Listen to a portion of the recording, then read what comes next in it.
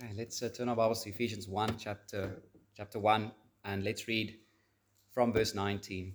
And today we're going to consider the third prayer request of Paul. He prayed for three things we have seen from verse 18. But yeah, let's read from verse 17 just to get the whole flow of Paul's prayer with focusing on verse 19 and 20 together. Even as we read, remember this is the word of the Lord. That the God of our Lord Jesus Christ, the Father of glory, may give you the spirit of wisdom and of revelation in the knowledge of him, having the eyes of your hearts enlightened, that you may know what is the hope to which he has called you, what are the riches of his glorious inheritance in the saints, and what is the immeasurable greatness of his power toward us who believe, according to the working of his great might, that he worked in Christ, when he raised him from the dead and seated him at his right hand in the heavenly places, far above all rule and authority and power and dominion, and above every name that is named, not only in this age, but also in the one to come. And he put all things under his feet and gave him as head over all things to the church, which is his body, the fullness of him who fills all in all. Let's just humble ourselves and let's pray. Father, I want to pray that even that you would fulfill this very prayer that we've just read, that you would give us the spirit of wisdom and of revelation, that we might know you, that we might know our hope and what are the glorious riches of your inheritance in us. But specifically tonight, Lord, that you would open our eyes, as Phil prayed as well earlier, to really know the present power we possess, the same power that rose Christ from the dead, working in us, that we would know it by experience, but that we would rely on it, Lord, and be encouraged by it. Oh, Father, I pray that you would truly work in us and revive us and renew our spiritual joy and zeal for your name, even as we study this passage. We pray this for your name's sake. Amen. Beloved, I want you to try and imagine how much power God possesses. What is the first display in the Bible of God's power? In the beginning, God created the heavens and the earth. Think about that. Look around you. Everything you see, everything you feel, everything that you enjoy in this creation has been made by God. And how did he make this? The sun, the moon, the stars, through speaking. Can you imagine a power like that, that you can speak and everything around us is created by his might, by his word? What power is that? I love as we look at Genesis, and remember Abraham, God promised that Sarah will have a baby. But humanly speaking, it was already impossible for her to get a baby. And so we read in Genesis 18, verse 14, after Sarah really laughed at this idea that she could be pregnant. I think it was age 90, around there. And is it 90? Okay, sorry. But Genesis 18, verse 14 says, "Is anything too hard for the Lord? At the appointed time, I will return to you about this time next year, and Sarah shall have a son." So is anything too hard? I love that question, right? So because God is almighty, everything is equally difficult for him and equally easy for him. There's no levels of difficulty for God. Everything is equally easy for God to do because he has all power. Another way to ask this question is, does anything frustrate God? Does anything frustrate him? Psalm 115 verse 3 says, "Our God is in the heavens. He does all that he pleases." I don't know about you, but if you do all that you please, you are never frustrated, right? It's because we can't do what we please that we are constantly frustrated. But God is not like us. He's not limited in power, not limited in wisdom, not limited in might to do anything that pleases him.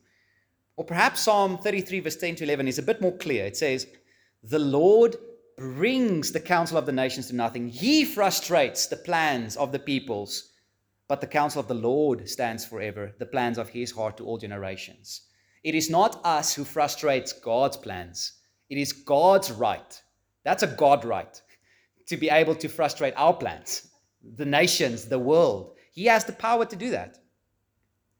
But you might say, what about those rulers? What about those mighty rulers? Who has authority to raise them up or to put them down at will? Again, the answer is God does. Listen to Isaiah 40, verse 21. It says, "Do you not know? Do you not hear? Has it not been told you from the beginning? Have you not understood from the foundations of the earth? It is he who sits above the circle of the earth, and its inhabitants are like grasshoppers, who stretches out the heavens like a curtain and spreads them like a tent to dwell in, who brings princes to nothing and makes the rulers of the earth as emptiness." So God's power is always displayed all around us by creation, by sustaining the creation, by rising and bringing down rulers.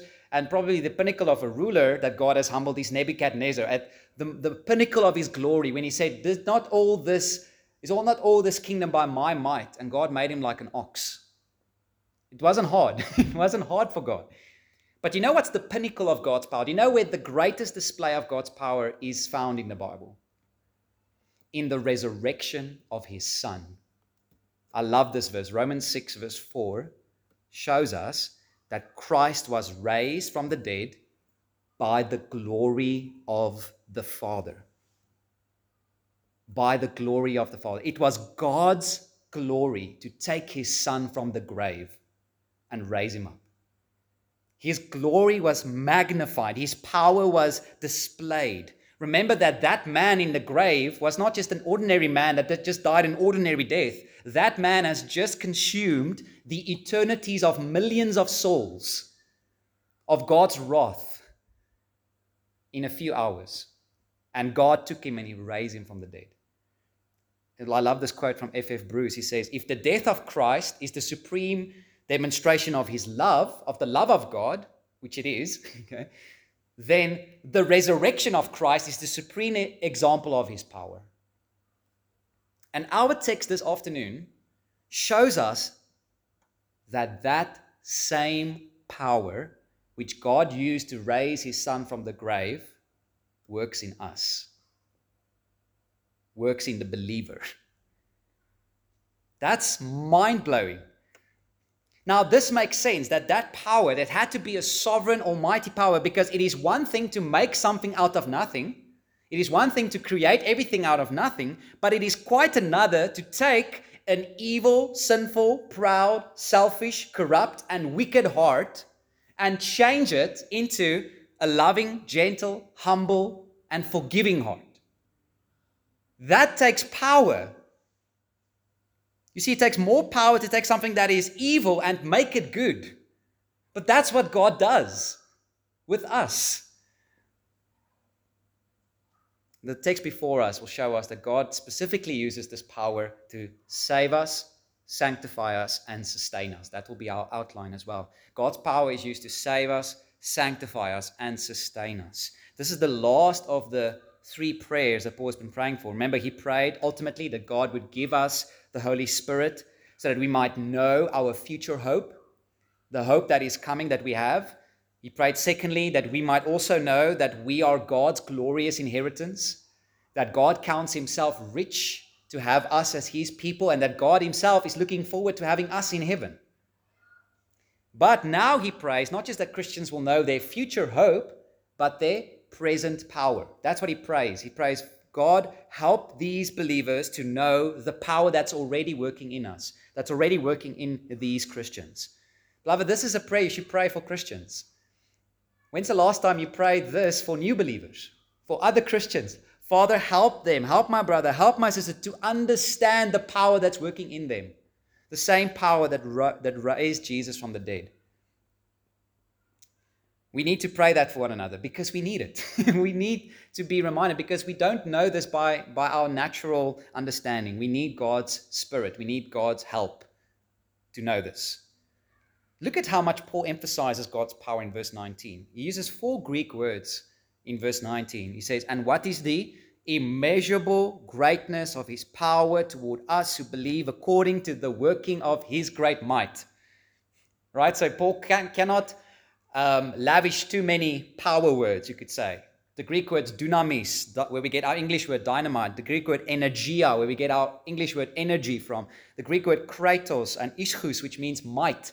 So every possible Greek word that Paul can think about to emphasize power, strength, he says, God, this is what God is doing with us, in us. And Paul immediately goes on to say that this power that's working in us is in accord with something else. Have you noticed that? Just look again at verse 19. So this power, the immeasurable greatness of his power, according to the working of his great might that he worked in Christ when he raised him from the dead. So the same power that God used to raise Christ is in accord with the power that's working in us. And so what is God's power doing? Well, here are the three things that God's doing. We're going to only look this afternoon at the first two, and then next Sunday, Lord willing, at the last one. So today we're only going to look at God's power saves us and sustains us. And sanctifies us, sorry. So the first thing we need to see about God's power is that this power saves us. It saves us. So when verse 20 says that he worked in Christ when he raised him from the dead and seated him at his right hand in the heavenly places, Paul is trying to make the connection that is exactly what God has done with us. God raised us from the dead to make us a Christian. Now, this is really the flow of thought. Notice, just drop down to chapter 2, verse 1. Just drop down to chapter 2, verse 1. What was our condition before we were saved? And you were what? Dead in the trespasses and sins in which you once walked. We were spiritual corpses. We were dead. We had no desire for God. To be dead in your sins means you prefer the world above God. It is to have zero taste buds for God and his glory. It is to find Jesus boring. It's to find him unattractive, irrelevant to your life. That's what it means to be dead in your sins. In other words, to be dead is to be unwilling and unable to love God, just like a corpse. What can a dead person do? Nothing. What can a spiritually dead person do? To raise himself from the dead, to love God, to love the word of God? Nothing. They're just dead. They need a power from outside to raise them, to open their eyes to see the glory of God. But that's what God did for us. In his sovereign resurrection power, God took our dead hearts and raised it from the dead when we saw Jesus in the gospel. Just drop down to chapter 2, verse 4. But God, being rich in mercy, because of the great love with which he loved us, even when we were dead in our trespasses, made us alive together with Christ. By grace you have been saved, and raised us up with him and seated us with him in the heavenly places in Christ Jesus. In other words, beloved, this is the connection Paul wants us to see, is that the same power that it took to raise Jesus from the dead, that was the same power needed to raise us spiritually, that unresponsive dead heart, and to make us Christians. That's real heart surgery. This is real heart surgery. God doesn't just make a few tweaks with our hearts. No, he gives us a brand new heart. Ezekiel 36:26 speaks about the new covenant blessing that God will give us when the Holy Spirit comes. Ezekiel 36:26. I will give you a new heart, and a new spirit I will put within you, and I will remove the heart of stone from your flesh and give you a heart of flesh. And I will put my spirit within you and cause you to walk in my statutes and be careful to obey my rules. So because God has now done the heart surgery, replaced the heart of stone with a heart of flesh, and given us his Holy Spirit to dwell within us, now we also have a future hope of a bodily resurrection. So although it begins with a spiritual resurrection, it doesn't end there. We will also be bodily raised, just like Christ was bodily raised from the dead. That's our hope. Romans 8 verse 11 connects these dots for us. Romans 8 verse 11 says, if the spirit of him who raised Jesus from the dead dwells in you, he who raised Christ Jesus from the dead will also give life to your mortal bodies through his spirit who dwells in you. Do you see the connection? The same spirit that rose Christ from the dead now lives in us. So it's impossible for us to stay dead. that same Spirit will also raise us from the dead, and we will have our eternal hope and our eternal inheritance in God. So, beloved, one of the first things that this should cause for you, when you start to see this power, that this is the power that God used, your reaction should be, if you are a Christian, to stand in awe of your conversion. To stand in awe that that is what God has done to change you. If you believe in Christ, if you love Him, if you desire Him, that is God's sovereign work. And like all resurrections, one thing that all resurrections have in common, except Jesus' resurrection, is that you need somebody from the outside to raise you. You need somebody from the outside to take you out from your grave and give you new life. And that's exactly what God has done. You are new. You are redeemed. You are free to obey God from the heart. So the proper response is to thank God. Ceaseless thanks, right? Remember verse 15, chapter 1, verse 15. Paul says, for this reason, because I've heard of your faith in the Lord Jesus and your love toward all the saints, I do not cease to give thanks for you. As we saw last, when we studied this verse together, we don't thank believers for our faith. We thank God for our faith and our love because it's God's work. It's God's miracle. He gets the praise. And so we should give thanks for our resurrection. But for those who are not saved, right, for those who are still dead in their sins, what is the message of this passage then? If they can do nothing, what can they do? Well, one thing that you must know, based on this truth, that you are a spiritual corpse, that you cannot initiate a relationship with God, is to be reminded that nothing is impossible with God. That with God, all things are equally easy. He can save you. He can change you. So cry out even right now to Him. Ask Him to raise you. Ask Him to give you the new life you don't have. Ask Him to take the deadness of your soul and renew it. It might be impossible with man, but what is impossible with man is possible with God. Let me give you one example of this. Remember who wrote this letter. If you want to cheat, you can look at verse 1. 1 verse 1. Paul wrote this letter. Who was Paul? The worst of sinners, right? Let me give you a small bio of him. He was a violent persecutor of Christians. He wasn't on his way looking for Jesus. He wasn't on his way trying to understand how he can be saved from his sins. He hated Christians. If there would be of any people, we would be tempted to say that person is beyond salvation. Must be Paul. And Paul himself described himself as the chief of sinners. So sorry, if you thought you had that badge, you don't have it. Okay, that belongs to Paul. Paul says, I am the best sinner. So I will beat all of you. Doesn't matter what you have done, I will beat you. And then think how easy it was for God to save him. How effortless it was. God didn't wrestle with him. He just showed up. Jesus just revealed himself to him. Boom. He humbles himself. He's saved.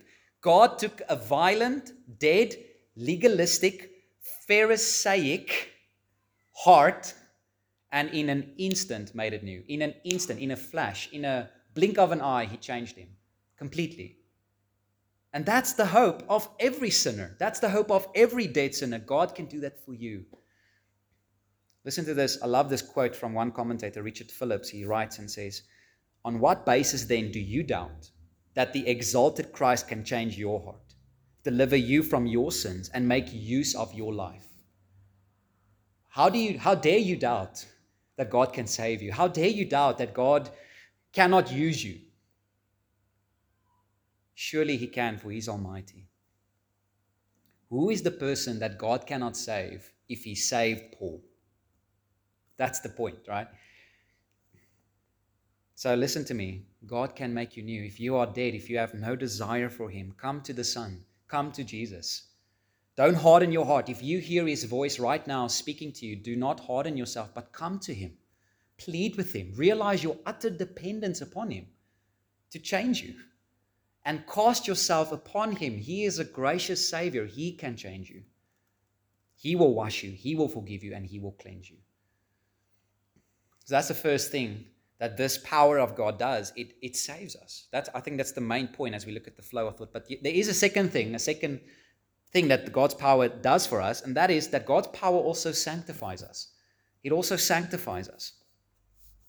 Now, it's easy to make the link between these two things, between point 1 and point 2. If God's power has raised us from the dead and made us new, if God's power has taken out the heart of stone and put in it the heart of flesh, then now we have a new power and ability to live for God. We are no longer slaves of sin. We are no longer slaves of the devil or slaves of our own passions. No, we are free. We are redeemed. We can obey now. In other words, God's life-giving resurrection power is not just a great starter for your Christian life. It's not just a nice shove into your Christian life, and now you have to work up enough energy out of your own to try to please God and try to live the Christian life. No. This power is not just something for your past life, and it's not just something for your future life. Paul Tripp really makes this beautiful point. He says Christians do a fairly good job to rely and believe in past grace, right? That Jesus has died for us, our sins are covered, and we believe that. And we do a fairly good job to believe in future grace, to know that one day Jesus is going to come back and he's going to raise us from the dead. But we do a very poor job of remembering present grace. There's a big gap between the past grace we believe, and the future grace we believe. But there is. God's grace is not just for the past or for the future, it's for now. It's to help us to live for him every day. That's the point of Romans 6 verse 4, which we read earlier as well. Listen to the rest of the verse. It says, we were buried therefore with him by baptism into death, in order that just as Christ was raised from the dead by the glory of the Father, we too might walk in newness of life. When Jesus died, we died with him. We were crucified with him. We were buried with him. Since penalty and guilt is gone, there is now no condemnation for those who are in Christ. You no longer have to try to pay God off for your many sins that you have done, or try to pay him off for future sins, for he died once. That's good news for us. All our sins, past, present, future, has been put on the cross. Now we can just live for him. Galatians 2 verse 20 says, Paul says, I have been crucified with Christ. It is no longer I who live, but Christ who lives in me. And the life I now live in the flesh, I live by faith in the Son of God who loved me and gave himself for me. So let me just highlight two important implications of these truths. The first implication is that this takes away all excuses to sin. Very simple, but it profoundly life-changing. How many times do we say things like this in our lives? I just couldn't help myself. Or I had no choice. Or that's just the way I am, accept me for what I am. Or I can't change. How many times have you heard that? That's a denial of the power of God. That's a denial. That's a fundamental unbelief in the sovereign God who saved you. To think that you cannot change, that you cannot grow, that you cannot overcome your anger, your lust, your laziness, your gossiping, your envy, your jealousy, your bitterness. It's a denial of the sovereign power of God. No, beloved, if you are a Christian, sin no longer rules you. The power available for you to kill your sin is resurrection power. The power to say no to your recurring sin is available. For the Christian, to sin is always a choice. Is always a choice which you can say no to. Listen to Romans 6 verse 14. For sin will have no dominion over you, since you are not under law, but under grace. So think of any sin that you might be struggling with. Anger, lust, laziness, maybe self-pity, gossiping. And now think about this. Because this is true, you can stop if you really want to. You can stop if you really want to. As a Christian. But you might say, but how? How do I avail myself? How can I depend and use this power that's available to me. But that's the second implication. This power to sanctify you means God has given you all power to obey him. Very similar to number one, but here I want to focus more on the practical, how we need to rely on God's power to stop sinning. Paul shows us how to rely on this power with the rest of Romans 6. Have you noticed how important Romans 6 is? So if you want to master a passage on sanctification, it should be Romans 6. Notice again, so in Romans 6 verse 11, Paul says this, he says, so you also must do what? Consider yourself dead to sin and alive to God. This is so amazing. Paul says, we are dead. You're already dead, whether you believe it or not. You are dead to sin. The power of God is already working in you. Now believe it. Consider yourself dead. Come in line with the truth that's already true. And that's the problem. When we struggle with sin and we don't overcome, we stop believing that we are dead to sin. We start to subtly believe we can't stop. We start to subtly take on a new identity that's not our identity. We start to take on the identity that that's just who I am. I can't change. I'm just an angry person. The moment you say that, you're no longer having a Christian identity.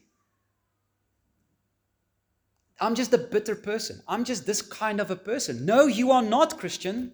You are not that. That's your old self. That's your dead self. That's creeping on and wants to be raised from the dead. No, the first step is actually profoundly simple. Consider yourself dead. Believe that you are dead. That's why Paul says again, remember chapter 1, it's so amazing. He doesn't pray for Christians to be empowered. He prays that they might know that they are already empowered, that they already have the strength to obey. Right? It's the similar thing of Romans 6. You're already dead. Now, God, please help these believers to believe it. Help them to know it. Help them to truly see it. Even if you have to pluck out your eye or cut off your hand, do it. You can do it. You can't stop the idolatry. You can't stop the addiction. You can't stop. Because you are in Christ. Then, after you've believed that truth, there is a second thing you need to do. So, first, consider yourself dead, but then you do need to pray and ask God for strength. So, this is not Ephesians 1, but this is Ephesians 3. Okay, so just look at Ephesians chapter 3, verse 14. 3 verse 14 says, Paul says, for this reason I bow my knees before the Father, from whom every family in heaven and earth is named, that according to the riches of his glory, he may grant you to be strengthened with power through his Spirit in your inner being. Okay, verse 17, so that Christ may dwell in your hearts through faith, that you being rooted and grounded in love. So, do you see it's interesting the parallel. Chapter 1, he doesn't pray for strength. He prays that we might know the strength that's already at work in us. But chapter 3, he prays for us to be strengthened. So it almost seems like he's contradicting himself. But no, these are two different things. The first one is the reality of our identity in Christ, that we are already dead to sin, that we have the power to stop. The second one is now our dependence upon God for the strength by his Holy Spirit. It is now really to ask God to fill us and control us with his Holy Spirit. It is to ask God to be under the control of the Word of God.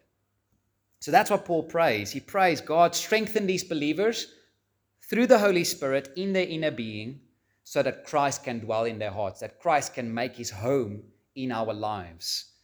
And that's really what chapter 5 verse 18 also says. Just turn over to chapter 5 verse 18 as well.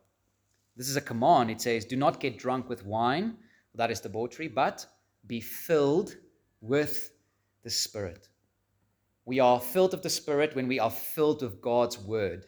We are controlled by the Spirit as the Word of God controls our thinking. And we are controlled and filled by the Spirit when we ask God for the Spirit. Remember, Jesus said this. What father among you, if your son asks you for a scorpion or a fish, will give him a stone or bread? And then it says, how much more will God give you? The Holy Spirit for those who ask him. We need to ask him. We need to ask God, God, I need you. I am dependent upon you. Give me your Spirit. Fill my mind with your word and your truth, that I might think clearly and sober-mindedly. What did Jesus say to the disciples in the Garden of Gethsemane? Watch and pray that you may not enter into temptation. Jesus taught us to pray, Father, lead us not into temptation. You see, so there's a crucial element of depending on this power by praying and filling our minds with the truths of God's word. That's our responsibility. We depend on him through prayer and the word, prayer and the word, prayer and the word. That's what we need. And once we have the word of God dwelling in us, and once we've asked God for his Spirit, now we really can obey every command. Let me mention a few for you that you might think like that's impossible, okay?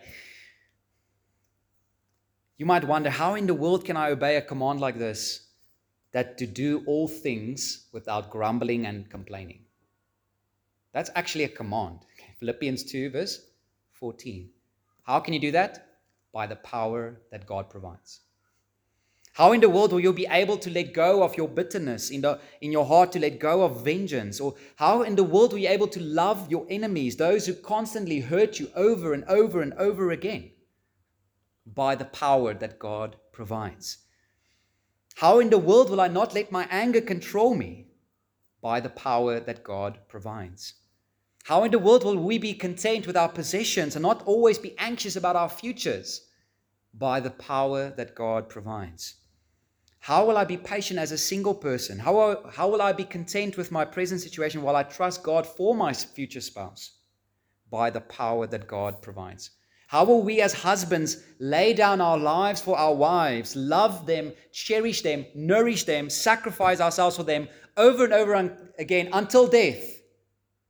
By the power that God provides. How in the world will wives submit under their husbands and respect them and follow their lead? By the power that God provides. Here's a key sentence to remember. John Flavel said, the duty to obey God is ours, but the power to obey God is God's. The duty is ours, the power is God's. That makes a profound difference. Not trying to just muster up enough strength in your own. No, the duty is yours. You have to do it. God's not going to obey in your place. You have to obey. But the power to do that is God. It's God's.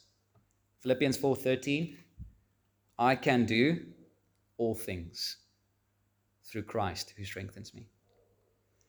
So that's the key, is really to learn to rely on the strength that's already yours, to rely on the Holy Spirit, to have communion with Christ, to abide in Christ as his word abides in us. John 15:5, I am the vine, you are the branches. Whoever abides in me and I in him, he it is that bears much fruit. For apart from me, you can do nothing. And then he says how we abide in him in verse 7. If you abide in me and my words abide in you, ask whatever you wish and it will be done for you. If God's words abides in us and we pray, ask whatever you wish and it will be done for you.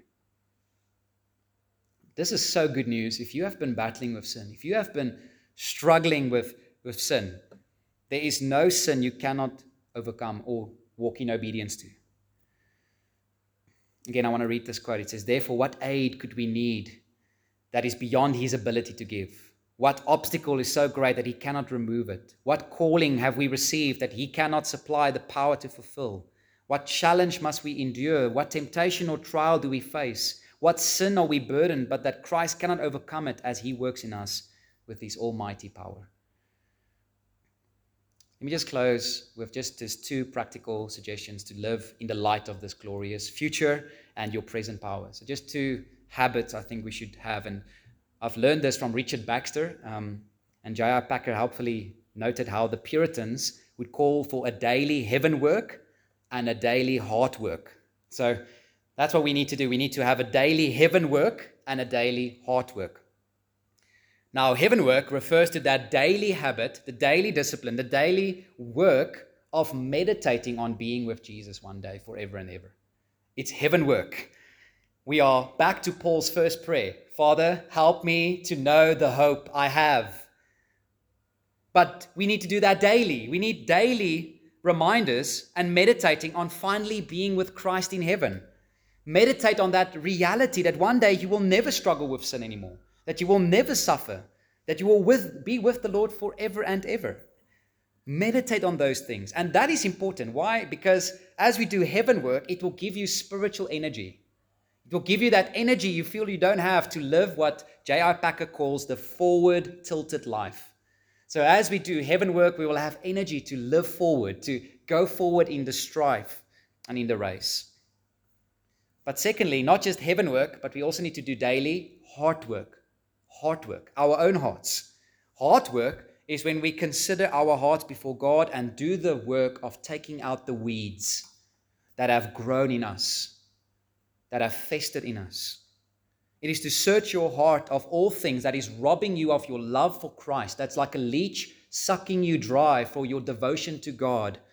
Like Jesus said, you have left your first love. Repent and return to me. Heart work is to search your heart for any doubt, any anxiety, any lust, any discontentment, any laziness, or any other sin that has started to make its home in your heart. And to remove it as fast as you can. Just like weeds, sin is always easiest to kill when it is at its beginning. But give it enough time to grow, give it enough time to take root, it's going to take a lot more effort to get at the root and to take it out. And for that, we will need a lot of power and energy. But do that daily. The daily heaven work and the daily heart work as we rely on God's resurrection power to walk in newness of life. Let's pray.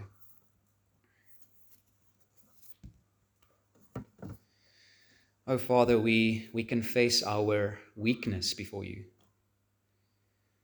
Lord, it is humbling even just to think about our bodily and our physical weakness, sleeping a third of our lives away because we are so weak, we're so frail. And Lord, yet you remember our frame. You remember that we are but dust. Lord, thank you that you love us, that you delight in us as your children and as your bride. Thank you that you didn't just leave us to kill our sin on our own. You didn't leave us to try to muster up enough strength to do this, but you have given us everything we need for the life of godliness. So, Father, I pray for all of us as your children that you will help us to believe the resurrection power that's already at work in us. That power that raised us from the dead and the power that's busy sanctifying us. Oh, Father, but help us to also consider ourselves dead to sin, to walk by the Spirit and not by the flesh, to rely on your Holy Spirit as we fill our minds with the Word of God, as we empty our hearts through prayer to you daily. Lord, teach us the habit to do the daily heaven work and the daily heart work so that we might live the forward-tilted life to honor and glorify your name. Oh, Father, we give ourselves to you as a living sacrifice, for you are worthy and you are good. We pray this in Jesus' name.